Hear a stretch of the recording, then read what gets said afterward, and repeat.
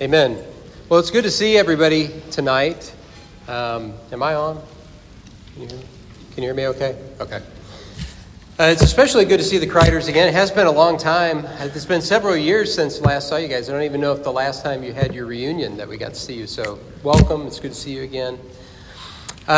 This summer, we're doing a variety of topical sermons. The last couple of years, we've been in particular books of the Bible. We were in Ephesians and then Daniel and Exodus and James. But this summer, we're just kind of paying attention to what the Lord is speaking to us and doing some topical things. And so this is just kind of a standalone sermon. And I want to start by saying that as Christians, we live by a certain set of beliefs. And, some of the most fundamental beliefs that we have, we recite in the Apostles' Creed, which we're going to do toward the end of tonight. And so if you declare that Jesus is seated at the right hand of the Father, and from there will come to judge the living and the dead, then that belief should affect how you actually live. You should live in anticipation of a coming judgment. And so if someone were to ask you, what is the difference between Christians and non-Christians, you might be tempted to say, well, we have certain beliefs that non-Christians don't hold or live by. And that would be true as a statement. But here's another truth. Most non-Christians don't give a hoot whatsoever about what we believe. They do not care. It is of no interest to them. It simply makes no difference to their lives. And they don't feel like they're missing out on anything by not believing in much of what we believe in. So, for example, we believe in one God, the Father Almighty, maker of heaven and earth. We look at all that there is and say, God made that. Well, non-Christians might say, well, fine. I believe it was a cosmic accident that happened at some point in time. And if there is somehow a God who made it, then he made a fairly crummy world with its wars and with all these other problems that it has. So we can't really pitch the good news there. We believe in Jesus Christ, through whom we have been forgiven of our sin. And that's a tremendous relief to those of us who are aware of our sin. As we just sang earlier, Jesus paid it all. All to him I owe. My sin had left a crimson stain. He washed it white as snow. Well, non-Christians may say, well, I don't really believe that there's such a thing as sin. And I don't believe in God, so who is there to offend with my sin? We believe that God is making us to be like his son Jesus in our character. We're being made holy. Well, a non-Christian may say to that, yeah, but I think that I'm a pretty good person. I'm not perfect, but I do good things. And I wouldn't want to be a holy roller who's always frowning at everybody having fun anyway. We believe that we, the church, are the body of Christ. We are brothers and sisters, and we have been re-familied into God's very own family.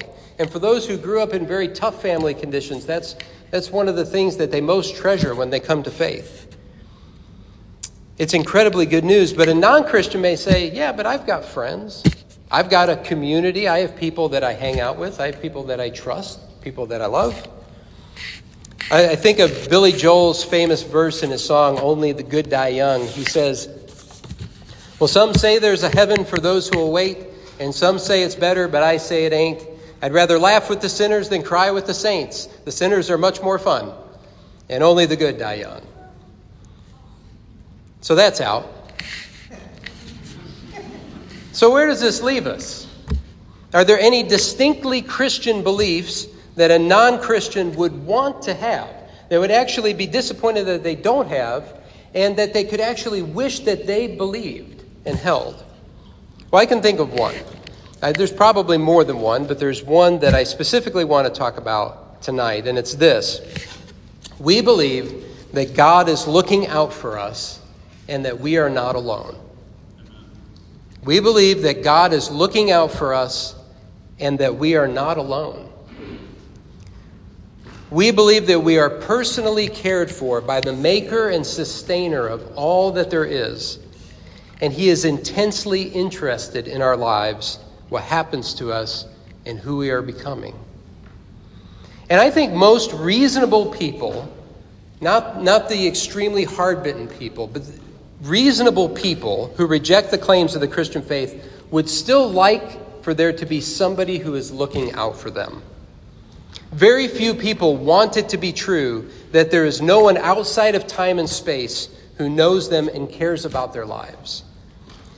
Being abandoned and dying alone are some of the deepest human fears that we have. I don't know if you've ever seen the 2002 movie Signs that was directed by M. Night Shyamalan, starred Mel Gibson. If you've seen it, you might be tempted to think that it is an alien movie because it has aliens in it, and that's how it was built. You might be tempted to think that it's an alien movie, but it's not. It's a movie about faith. Deep down, it's a movie about faith. And the main character's name is Graham Hess. He's played by Mel Gibson. And as the movie opens, he's reeling from the death of his wife, the sudden tragic death of his wife in a car accident 6 months earlier. And he was an Episcopal priest, but he's lost his faith due to his crushing grief. And at a critical point in the movie, when people are wondering if God is going to save them from this alien invasion, there are these 14 lights in the sky that Graham refers to.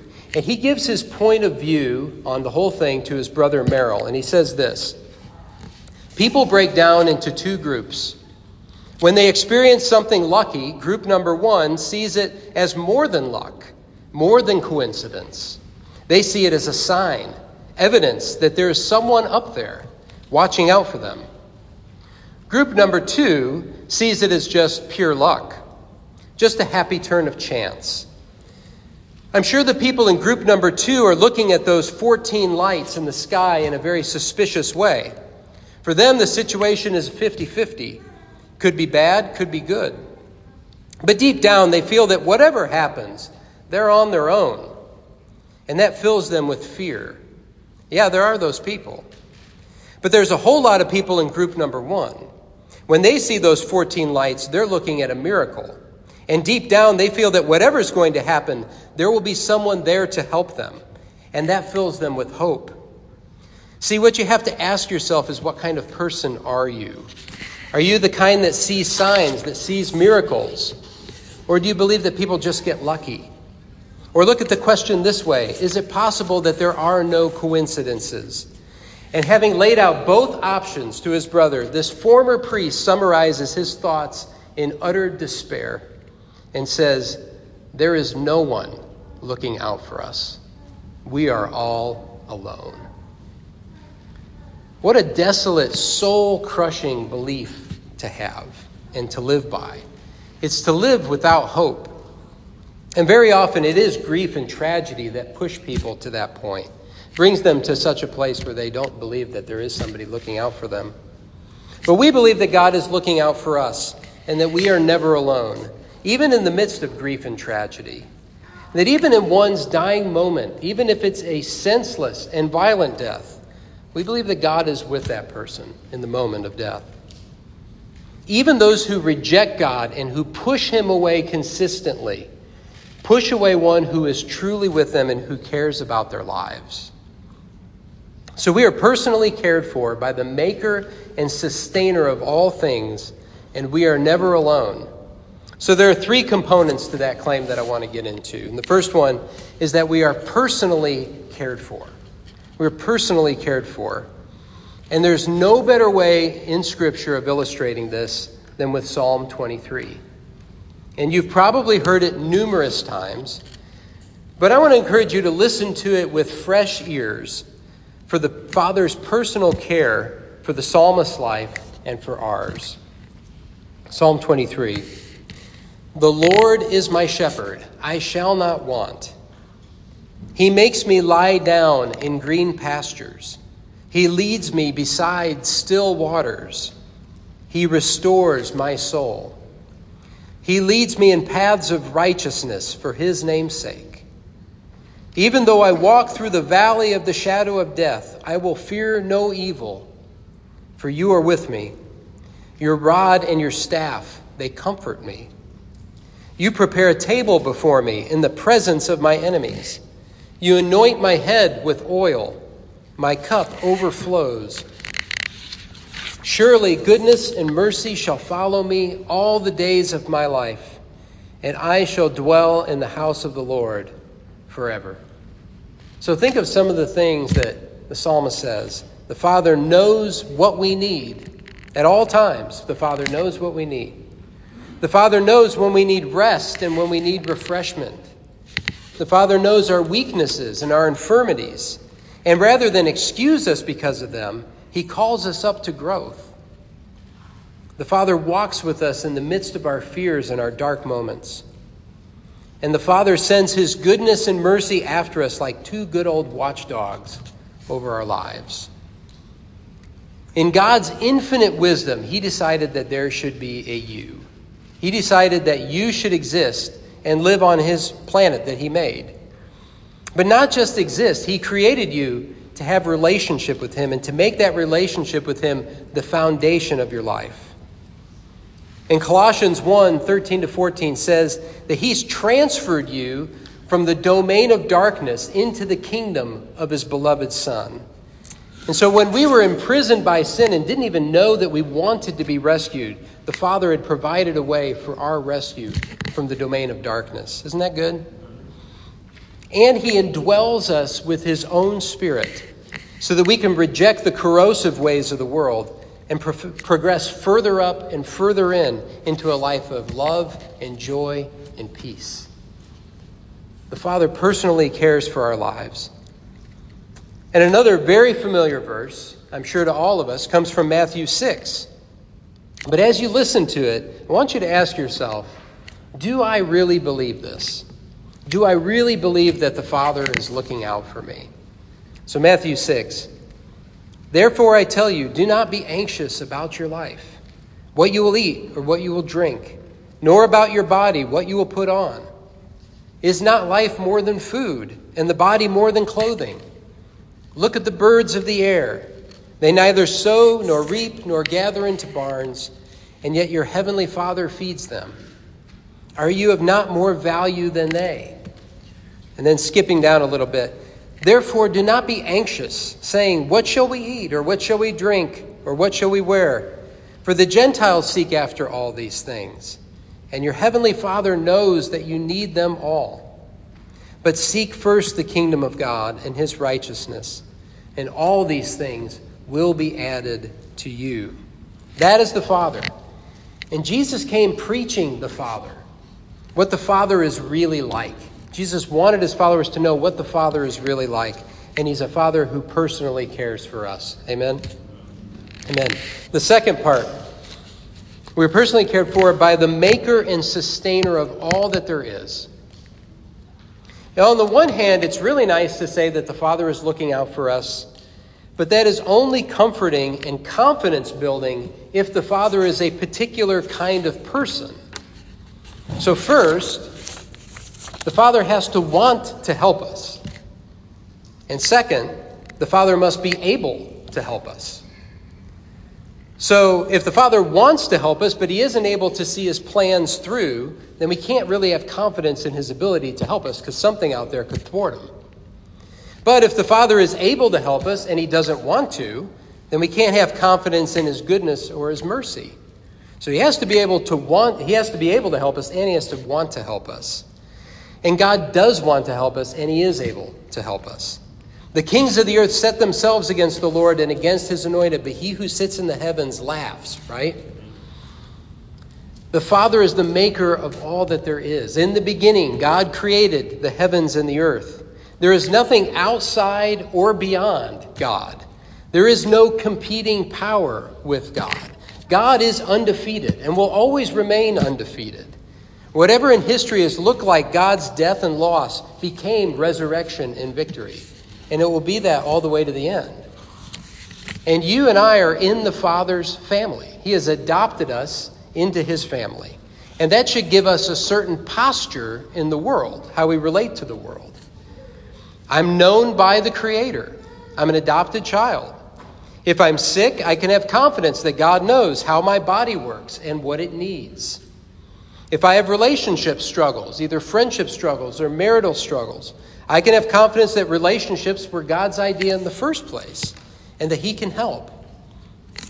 If I'm in physical peril, actual in-the-moment physical peril, I can have confidence that God sees it, He knows about it, and He can help. One of the great Psalms in this is Psalm 18, where David describes, he says, "In my distress I called upon the Lord. To my God I cried for help. From His temple He heard my voice, and my cry to Him reached His ears." And that's where David describes how the Lord descended and how smoke came from His nostrils, and He got His quiver and His bow and came to rescue David and pluck him up out of his peril. We may look at our circumstances and see very little chance of anything good happening, very little chance of a good outcome. On paper, there may seem no way out of the kind of things that we struggle with. It's a simple equation. This plus this equals this. But God is always the X factor in our lives. God is always the X factor in the circumstances of our lives. And we don't know how He is going to rewrite the equation. We just know that He will. And we can have confidence that because God is the X factor, our hope is not in vain. Amen? Third part is we are not alone. We are not alone. A couple of verses from Psalm 139. "Where shall I go from your spirit? Or where shall I flee from your presence? If I ascend to heaven, you are there. If I make my bed in Sheol, you are there. If I take the wings of the morning and dwell in the uttermost parts of the sea, even there your hand shall lead me, and your right hand shall hold me. If I say, surely the darkness shall cover me, and the light about me be night, even the darkness is not dark to you. The night is bright as the day, for darkness is as light with you." A couple of years ago, sometime before COVID, we as a church went through Dallas Willard's book, Hearing God.